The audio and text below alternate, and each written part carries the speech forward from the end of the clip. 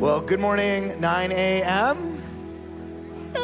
We were talking before the service, and somebody said, I wonder how many people are going to come into service in the middle of your sermon. So if they do, we're just going to stop, and we're all going to wave at every person, make them feel really awkward. Just kidding, won't do that. Have you ever started a new job only to discover fairly quickly that the culture was very unhealthy? Okay. If your boss is in the room, don't nod. Don't say a word. There's a handful of people who work in the same place. There are a handful of managers and supervisors here. I'm not even going to refer to a healthy culture. Healthy cultures are, it's so rare, it's ridiculous. In fact, we like to use the words, a culture that trends healthy. But if you find a semi-healthy culture in a community, in a family, in a work culture, I want you to understand this. You have found a very rare thing. And in fact, if you have the privilege to be in more than one healthy culture, again, if you think about maybe the culture of your home is trending healthy, maybe the culture of the ministry you serve in is, maybe your job is, like if you get 2 out of 3, you're a rarity in the human world, right? This is not a normal thing. And because of sin, because everywhere you go, there we are, unhealthiness is just everywhere. So we have this great opportunity. If you find something somewhere healthy, I want you to savor it, and I want you to protect it. Because it is very special, and it can be one of the most healing environments for people when they can be around semi-healthy people. Cultural health, it's like trust. It is grown slowly over time, but you and I both know this, right? It is lost in a minute. So I want to share with you, just on the front end, to prep our minds for the text we're going to be in, I want to share with you 3 indicators of a culture trending unhealthy. You ready? Thank you. By the way, John is like one of my favorite interactors. You may do the same as well. Are you ready? We're ready. I love it. All right. Number 1, it protects unhealthy people in authority. And so here's what you find. You'll see an unhealthy manager or boss, and the unhealthy culture will create systems so that they can never really quite be exposed. But you're always going to have unhealthy people. But a healthy culture has a way of exposing them, has a way of addressing it in a way that is biblical and honoring and helpful. Here's the second. It permits defensiveness and pride, particularly from those in authority. Now, I don't care where you're at. You're going to find defensiveness and pride anywhere. You might be like, my family is the healthiest family in the world. Well, mom and dad, kids, are you going to find defensiveness and pride at times in your awesomely healthy home? The answer is 100%. The issue is not whether there is defensiveness and pride. The issue is it able to be addressed and dealt with in a healthy way? Here's another one. It prevents changing poor systems and practices. The inability for some communities, churches, family systems to identify and change poor practices to best practices is exhausting. Like, have you ever looked at somebody in authority and said, you're doing it this way. This way is dumb. This way is good. Do it this way, and nothing happens. That's part of what happens in an unhealthy culture. Now, really unhealthy cultures have all 3 of these. So let me ask you a question. Let's get personal. If you find all 3 of these in your church, what are you allowed to do in anger that God would approve of? Let me give you some examples. Would God encourage you to write angry letters? Would God encourage you to go to a congregational meeting and not just speak up, but yell? Would God encourage you, think carefully about this, to make a whip, walk into Sunday service, go on the stage, and throw all of the instruments to the ground, and then, right? There are some very nice guitars and instruments. Then go back to the soundboard, rip it out, throw it on the ground, and then whip you out of this building. All right, in that context, let's turn in our Bibles to the book of John, chapter 2, verse 13. I think Jesus is such a surprising character. Like, we put him in this small little box. I'm telling you, so many people would be around him. And they're like, we don't know what to do with him. We have these rules for religion and spiritual leaders, but there's something about Jesus that just really confused people, but also compelled them powerfully. Jesus, in John 2, he has brand new disciples. They are just kind of getting to know his personality. And they just watched him, by the way, just a couple verses earlier in John 2. They watched him turn water into wine, a whole lot of it, to the point where they realized he is not just God, but he is also the Messiah, and he is here to usher in the Messianic kingdom, which for the Jews is an enormous deal. So right after this happens, they have believed that this is the Messiah. Right after this happens, Passover is going to happen. And so in John chapter 2, verse 13, it says this: the Passover of the Jews was at hand, and Jesus went up to Jerusalem. So for the Jews, Passover is like Christmas. You just cannot escape it. It's an annual celebration. It's traditions. It's family. And everybody of a certain age would leave where they lived in the nation of Israel, and they would have a pilgrimage, if you will, to Jerusalem. It was a really, really big deal. And they would celebrate the salvation of God to Israel from Egyptian slavery and then bringing them into the promised land. This was huge. This was the most important national holiday for them. In a city, Jerusalem, typically like 40,000 people in about a 1 square mile area, would swell to about 250,000 people during the week of Passover. Now, I want you to just think about the implications structurally of this. Think about, where are people sleeping? Think about water, food, sewage, mud. Not just that, but the blood and the carcasses of literally thousands and thousands and thousands of animals being sacrificed. So this was like, if you've ever been to Mackinac Island in Michigan, right? When you go to Mackinac Island, there are no cars. There are only horses and bikes. And the island smells like manure the moment you get off. It just smells, the whole thing. And after about a half hour, you get used to it, and it's a beautiful island and a great place to be. But that first half hour is striking. Now, you enter into Jerusalem. This is a lot of people in a small place with a lot of sewage. And I want you to hear me. There's a lot of tension happening during this week because Rome is on high alert. Their military is on high alert. They are concerned particularly about a group of Jews called the Zealots, and they could create chaos and riots at any time. The tensions are very, very, very high, and the Jewish leaders and the Roman leaders, they want this to go off without a hitch. Well, here comes Jesus, and I need you to hear his intentionality. Jesus is walking into this city, into this annual celebration to create a scene. Everything you're about to see is going to happen on purpose. Jesus rarely is not orchestrating events. Every once in a while, you see Jesus respond, but the perk of being God and knowing, most everything, you know how things are going to pan out. And so Jesus is going to this place. And he's going to this place with the intention to make a scene. Now, again, for Christians, Passover can be just a little bit confusing. And so what you find is all of these people and what God required of every single person. I need you to hear this because this is the information you need to make sense of what Jesus does.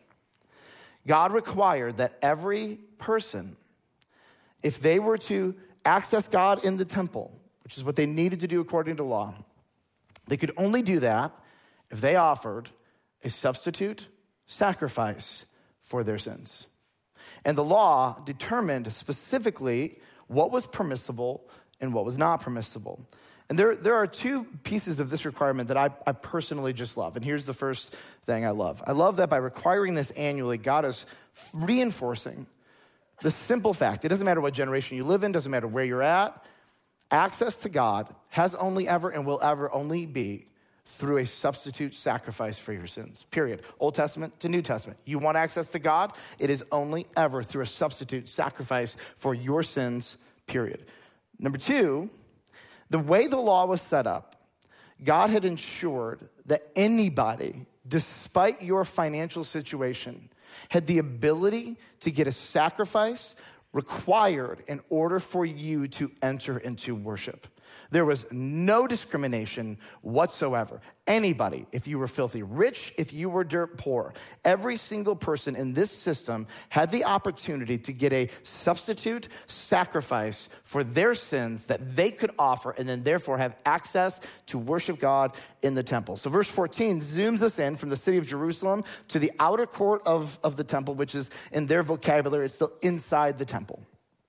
It says this, in the temple, he found those who were selling oxen and sheep and pigeons. And these were the kind of animals acceptable, permissible by Old Testament law, that if you sacrifice these, you can get in. And the money changers, and what are they doing? They're sitting there. Now, almost all of this was approved by Old Testament law. So if you come from far away, try bringing from maybe 200 miles a large oxen with you. It's not really reasonable for most people. And so what they would do is they would actually have this entire system set up, approved by law, good, where you could come, instead of bringing your own animals, you actually, for the same cost, could purchase one and sacrifice that animal. And if you were poor, you may not have had a pigeon, but you could go, and there were ways that you could actually purchase a pigeon, offer that pigeon as a sacrifice that would allow you access to God. There's one significant thing here that is wrong. It says this, they were in the temple, and I'm gonna help you understand why this is such a big deal, but they were not supposed to be in the temple. Let's just uncover this and keep going, and we'll see why. Verse 15, Jesus is so angry. It says this, he was making a whip of cords. So let's be clear, who's making the whip? Jesus. He didn't outsource this. He is personally making a whip. Where is Jesus? There is no textual indication that he left. He is sitting, standing, something in the temple, and he is making a whip. How long does it take to make a whip? No idea. I've never made a whip of cords. What are the cords? The cords probably were some version of wicker or rope that they would use to kind of tie up the animals. So if somebody came in and purchased an animal, there would be some loose rope or wicker. And so he would go take some of this stuff, and he's sitting there. And I wonder if he's fuming. Like, have you ever been really angry at something and then you rehearse in your brain over and over what you're going to say? You have to understand something. This isn't Jesus' first Passover. It's probably his 30th. I have a hunch Jesus didn't all of a sudden walk into the temple, and for the first time, he's like, you're doing what? I can't believe this. He has been watching this year after year after year after year after year. You ever seen something as a kid, and you're like, man, if I was in control, I would fix that. And I wonder, if he was he 7 years old? With a passion for his father's house. And he's like, how dare you all extort people in my father's house? I wonder if he would go up to Mary and say, Mom, you got to do something about this. And she says, Jesus, when you're older, you can do something about it. But for right now, not our problem. I don't know. I wonder if he had planned this from childhood. In my brain, that's the story I'm thinking. Verse 15, making a whip of cords. He drove them all out of the temple with the sheep and the oxen, and he poured out the coins of the money changers, and it's that wasn't enough. Point made, Jesus overturns the tables. All right, what do we know? All right, we know Jesus is furious. Why? Let me give you at least 4 reasons. These are 4 things happening that are implied in the text. Number 1, a logical and permissible activity, exchanging money, selling animals for sacrifice, was happening, but it was happening inside the building and not outside the building. The temple is not a place where the priest could sell, we'll say, sections and then make a profit and then go home and get rich off this. This is weird. Number 2, vendors were jacking up the prices. So if the price of a sheep was 1 shekel, they charged 20 shekels. And guess what? If you were going to obey law, you needed a sacrifice to get in, so they charged exorbitant prices to get in. And by the way, all of the religious leaders, the people who ran this institution, the temple, they knew exactly what was going on. Number 3, the poor in particular are being exploited. And again, the spiritual leaders are just watching this happen. And not only are they being exploited, but they're getting rich off of the exploitation of the poor. So let me illustrate why this is a big deal. The vast majority of people, I've actually never met anybody who objects to this practice. Should a church buy from a third-party vendor communion cups? The answer is, who cares? Like, everything you see was purchased, right? My clothes are purchased. Your clothes are purchased. These chairs are purchased. If the church, we purchase things. That's not a problem. People purchase things. Churches purchase things. The Jews purchase things. The temple purchased things. Things are purchased. What if? What if we started selling communion cups inside the church foyer during a worship service? And then what if we set a price point that single mothers and the disabled and the poor could barely afford? What if actually people came into the church of that demographic and they said, I actually literally don't have money. And so rather than lower your prices or create an exception, you turn them away. And by you, I mean the greeters. I would never do that.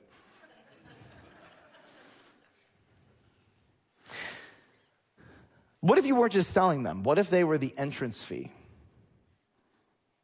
What if you found, actually, Pastor Dean and Pastor Matt and myself were actually negotiating prices for different areas of the foyer, and we were taking a cut of every single thing that was sold? Okay, let's amp this up. What if we sat there overseeing the process, and we saw poor person after poor person, disabled people, single mothers, turned away, and they look at us as if, we know you can do something about this. And we say, the cost is the cost. If you want access to obedience and worshiping God weekly with his people, it's gonna cost you. You don't have the money? So sorry. But it's too much money. We literally don't have this much money.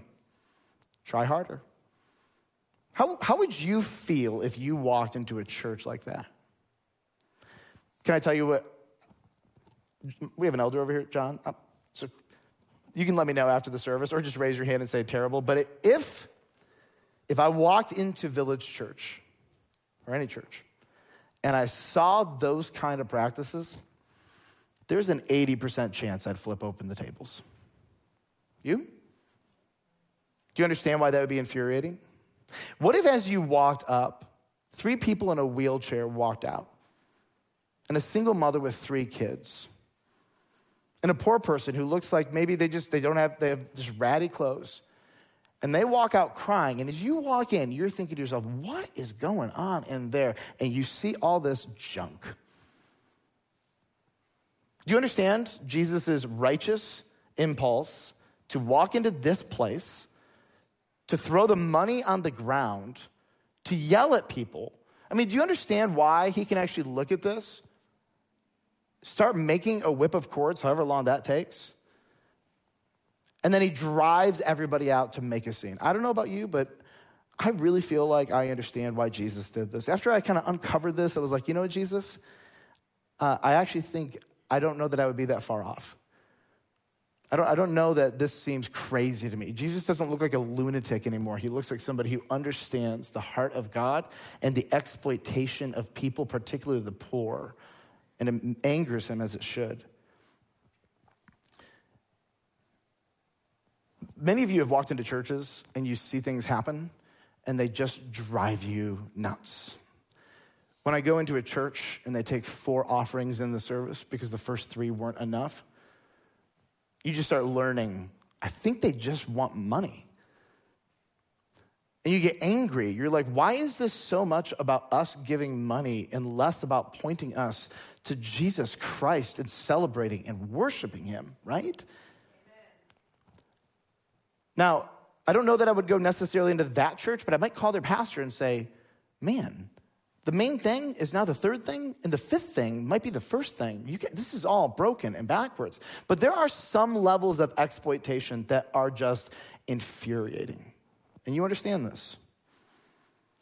So verse 16, Jesus' words are rightly directed at a specific group of people Here's what he says in verse 16. He told those who sold pigeons, by the way, the pigeons were for the poor people. He looks at them and he says, take these things away. Do not make my Father's house a house of trade. In verse 17, it says this, the disciples, they remembered that it was written, zeal for your house will consume me. You got to understand this about the disciples. They just realized Jesus is the Messiah. And now in their brain, they're like, I wonder how many Old Testament prophecies apply to him. And as they see him doing things, they're like, wait a minute, that's another Old Testament prophecy. That's another messianic description. Holy smokes, he meets all of them. Like we didn't even notice these things. Like a few months back, my wife purchased a 2017 Toyota Highlander. I've never thought about a Highlander. I don't think I've ever noticed them on the road. But you know, once we purchased it, do you know that everybody has a Toyota Highlander? Like everywhere I drive, I'm like, they have a Highlander, and they have a Highlander, and they have a Highlander. I'm like, this is insanity. I had no idea there were so many Toyota Highlanders. And I imagine that's how the disciples felt. They're like, he's a Messiah. This passage makes sense, and this passage makes sense, and that makes sense. And every time they watch him, they're like, wow, there's another prophecy about that. It's like he's the Messiah. Wait, he is the Messiah. And it all just makes sense. Why does he have such zeal for the house of God? I mean, there's an obvious answer, which is, it's his father. It's his father's house. But there's other answers here too that I think are really important. Here's one. The house of God is where people go to learn about God. They go to access God. They go to worship God. In fact, there are two places that are the primary formation of your God concept. Number one is going to be your dad, and number two is going to be church.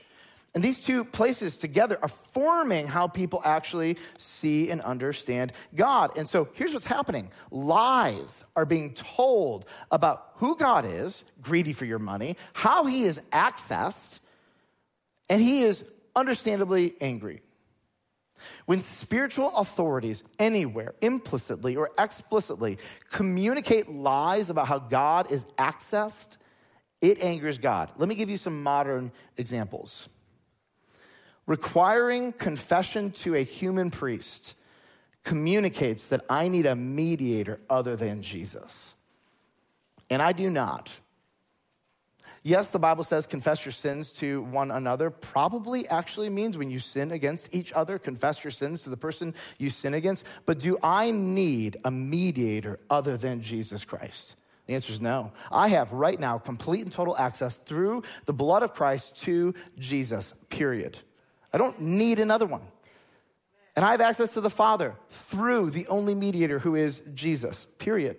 And there are these practices that implicitly communicate that I can't go directly to him. I need someone else to stand between us.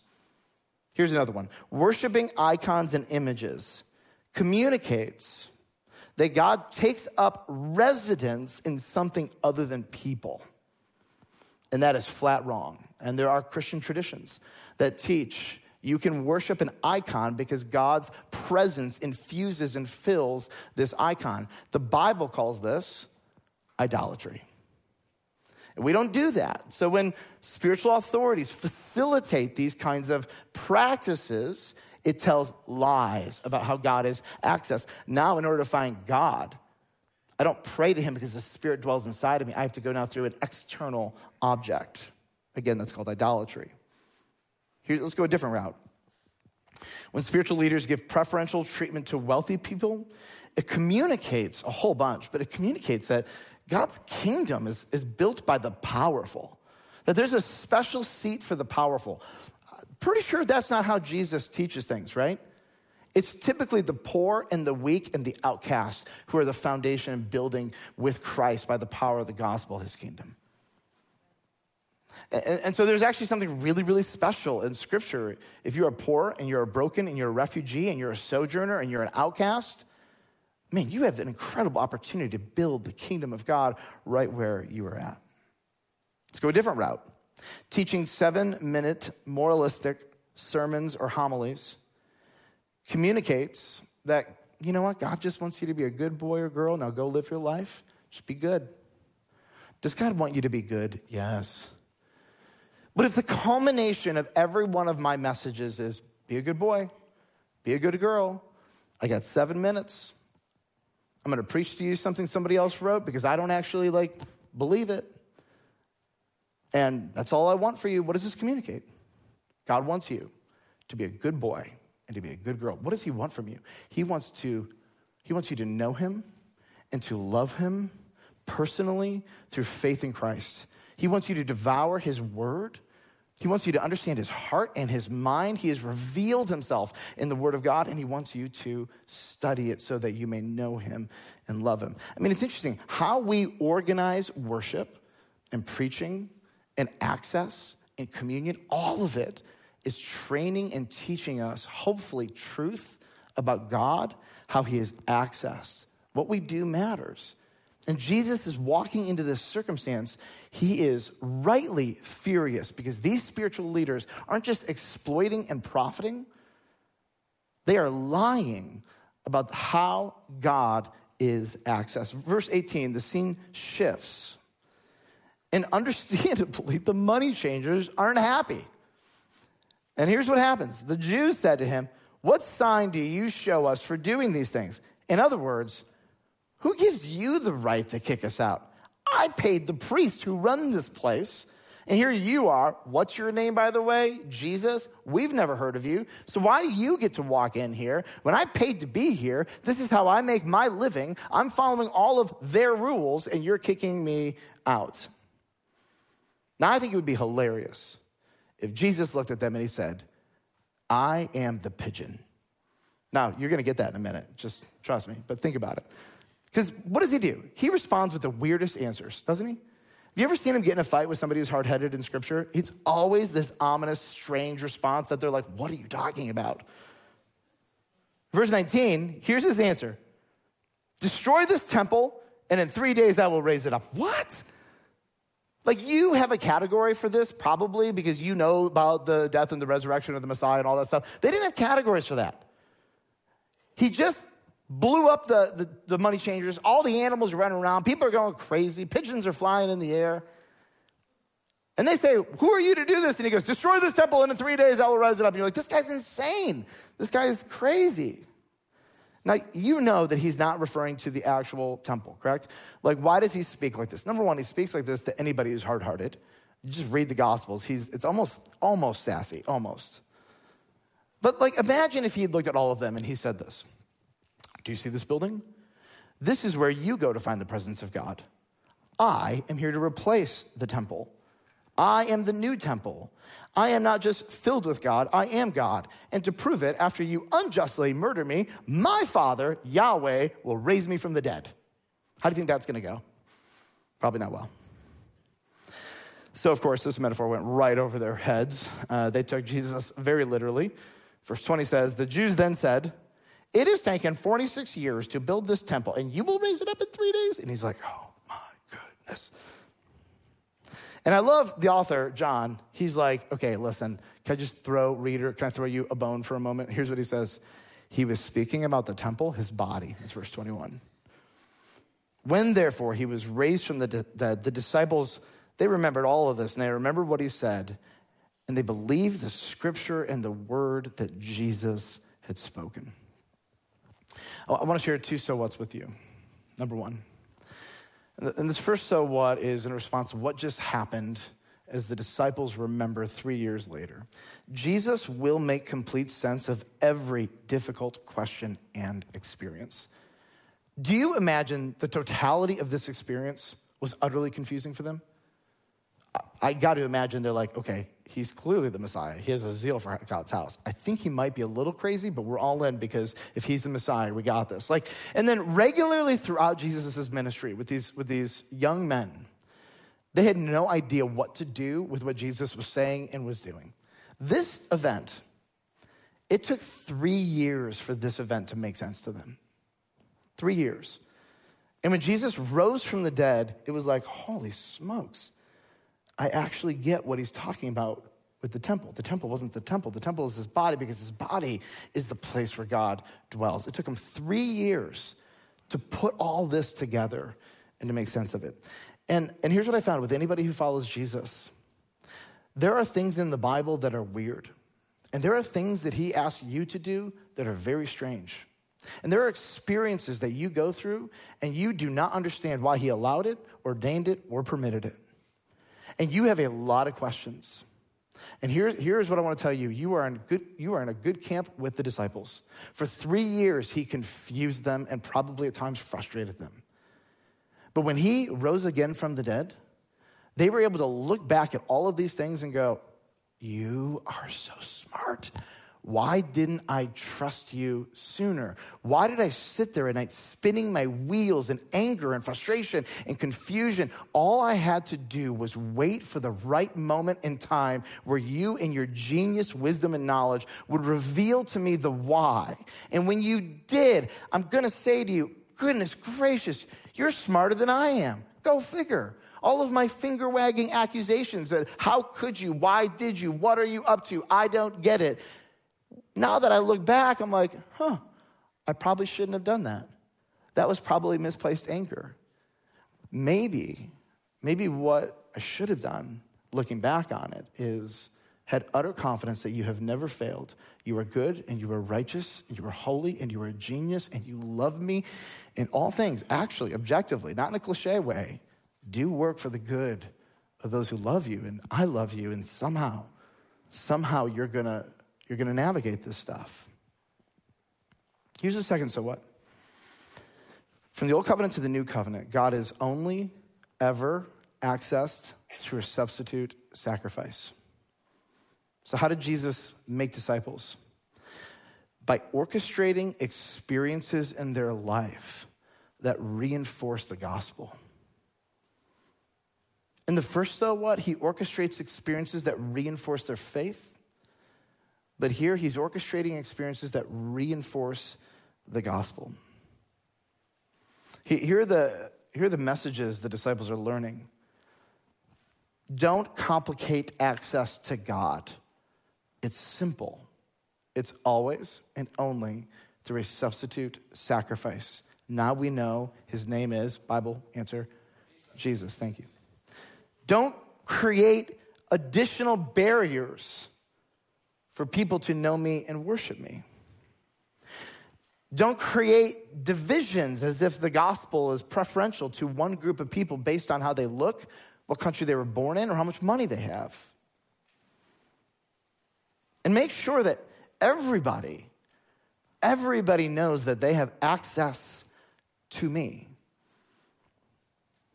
So there are a handful of things created in this world by God, and they were created to visualize the gospel in everyday lives. And when these things are messed with, typically when God gets angry in the New Testament, one of these shadows, types, are messed with. Let me share with you at least 3 of them. Marriage, created to visualize Christ and the church. And when marriage is violated, you see in Scripture that God actually gets angry at this. Gender and sex, created to visualize God and his unity with the church. And you want to find God getting angry, take this experience and institution out of its context. Here's another one. The Old Testament sacrificial system is created and designed to show people how God is accessed. And when you mess with it, Jesus' reaction is anger. God is perfectly accessible through the gospel. He does not need you and I to make it harder for some people than others. I want to read you just 2 passages of scripture here. And this is, if you're wondering, like, where else does Jesus get worked up about it? I want you to just listen to Jesus's emotions to people who create barriers for others to access him. Matthew 18, verse 3. Jesus says, "Truly I say to you, unless you turn and become like children, you will never enter the kingdom of heaven. Whoever humbles himself like this child," so there's children around, "is the greatest in the kingdom of heaven. Whoever receives one such child in my name receives me." But listen to this. "But whoever causes one of these little ones who believe in me to sin, it would be better for him to have a great millstone fastened around his neck and be drowned in the depth of the sea." You create a barrier between me and these kids, you're Trust me, don't mess with me on this one. You make sure every child in your orbit has easy access to me. You don't add works. You don't do all these crazy things that makes it more difficult. You make sure that everyone has access to me. Here's another one. Matthew 23, he's talking to the Pharisees. It's actually a really entertaining chapter if you ever want to see like the anger of Jesus in full color. Verse 13, woe to you, scribes and Pharisees, hypocrites. You shut the kingdom of heaven in people's faces. For you neither enter yourselves nor allow those who would enter to go in. Woe to you, scribes and Pharisees, hypocrites. You travel across sea and land to make a single proselyte or convert. And when he becomes a convert or proselyte, you make him twice as much a child of hell as yourselves. Woo. Let me just share with you a handful of ways that people make it harder for others to trust in Christ. Number one, when we add any good works to the gospel. Because that's not how anybody is saved. You cannot be saved if you try to earn it. Flat rule. That is not the gospel. You are only saved if you believe in Christ and what he did for you in his life, death, and resurrection and ascension. That's it. So there are some people, I have spoken with many Christian parents, and I'll ask them this question. How, if your child came up to you and said, Mom and Dad, how can I know I go to heaven? How do you respond to them? Do you know how many parents say the following thing to me? I'm going to tell them you need to believe in Jesus and you need to be a good boy and a good little girl. No, false. That is not accurate. The Bible never teaches that. There's nobody good enough. No accrual of good works will ever be good enough. In fact, the moment you add good works onto it, you destroy the entire thing. It no longer becomes the gospel. Here is the fact.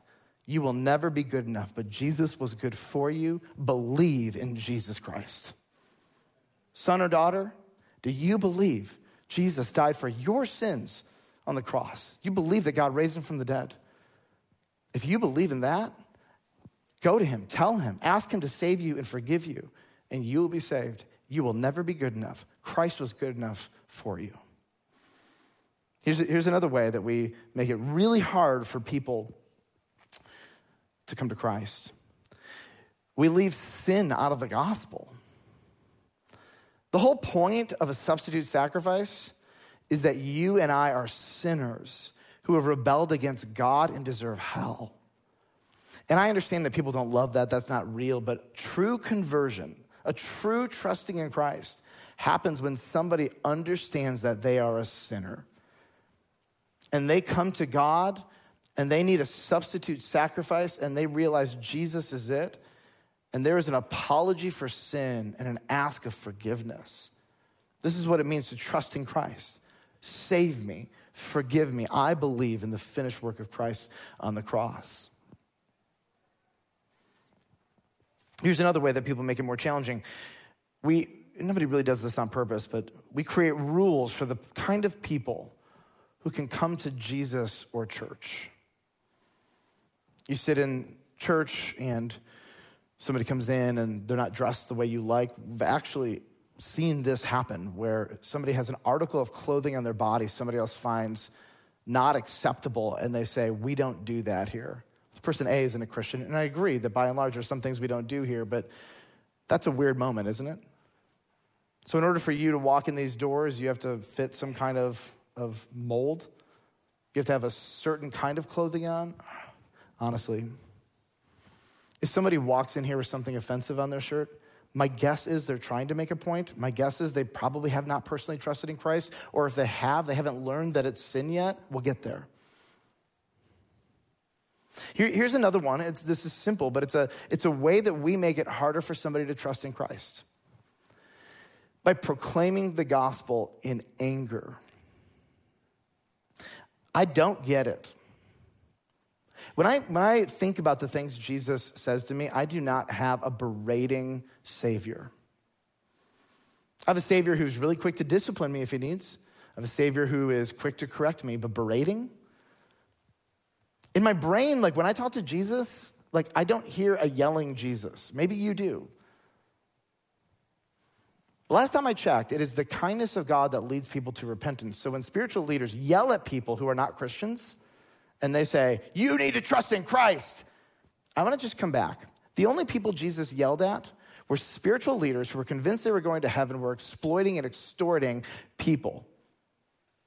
He met the worst of people on the planet. And this was so interesting. The kindness of God leads people to repentance. Now, I'll be honest, I get, as a parent, being angry with your kids, and rightly so at times. Amen, moms and dads, right? I also get being angry inappropriately so. Can I get an amen on that one? But when you have a non-Christian, as if somehow your anger is going to move them to repentance. No, the kindness of God leads people to repentance. Or James says, the anger of man does not accomplish the righteousness that God desires. Anger is actually not the method that we use, but the amount of preachers and spiritual leaders who use anger to try to move people to repentance, it's backwards. You get fear and behavior modification. That's what anger gets you most of the time. Don't you want to be better than this? I don't want to create any obstacle whatsoever for a person to meet Jesus. I don't want to add to the gospel.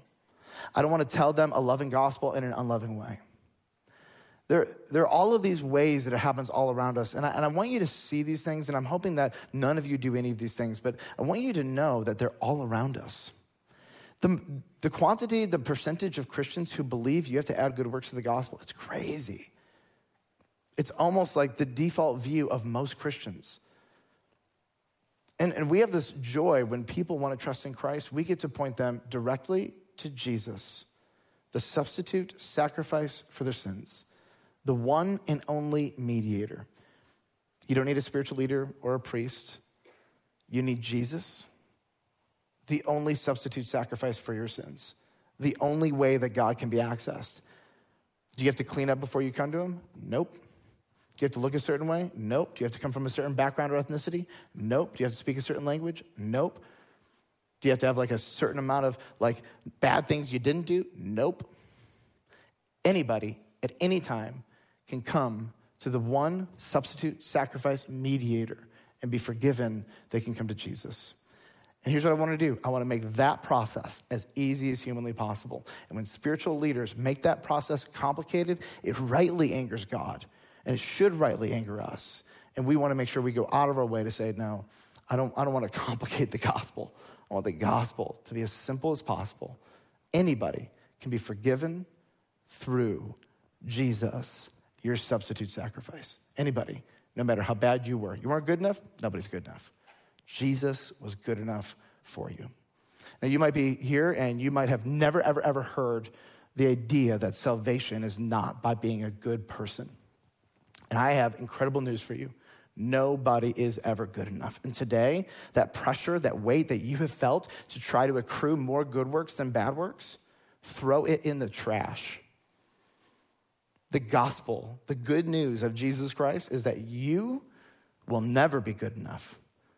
But salvation and forgiveness is offered through those who believe Jesus died on the cross for their sins, was raised from the dead. So do you believe Jesus is your Savior? Do you believe that he died on the cross for your sins and was raised from the dead? Have you personally trusted in Jesus? If not, I want to invite you. You can just pray in your heart, in your head, God, I'm sorry. Will you forgive me and will you save me? And here's God's promise. Anybody who comes through Jesus will be saved, forgiven, and you'll be given the Holy Spirit. If that's a decision you want to make today, tell somebody you came with, come talk to us. We would love to just help you take your next step as you follow Jesus. For the rest of us, believers in Jesus Christ, may we not add to the gospel. May we create, whether it's for kids or our neighbors or our family or our husbands or our wives or our grandparents or whoever it is, may we not create obstacles for them trusting in Jesus. Now, what we're going to do here in a moment is we're going to celebrate communion. And if you have never trusted in Christ, but today you're ready, I want to invite you, partake of communion with us. If you're here and you're visiting with us, I want to invite you, if you have trusted in Jesus personally, partake in communion with us. It's not a village church thing, it's a Christian thing. If you're here and you're just like, I don't want to be here, I don't believe in Jesus, like I'm not a Christian, don't partake. Not because we want to leave you out, nobody's going to call you out or whatever, but partaking of communion is for Christians. And a Christian is somebody who is trusted personally in Jesus Christ for the forgiveness of their sins. So over to my right, there's a column, but also over to my left, and then in between the double doors, and there are elements at each of those three places. We're gonna have a time of silence. It's an opportunity for you to talk to God, to pray, confess. When that's done, we're gonna sing together. And I wanna invite you during that time to go get elements and hold on to them until the end of the song. At the end of the song, I'm gonna come back up and we're going to partake of communion together as a symbol of our unity in Christ as we remember the only sole way that we have access to God, which is through the substitute sacrifice of Jesus. So let's have a time of silence together.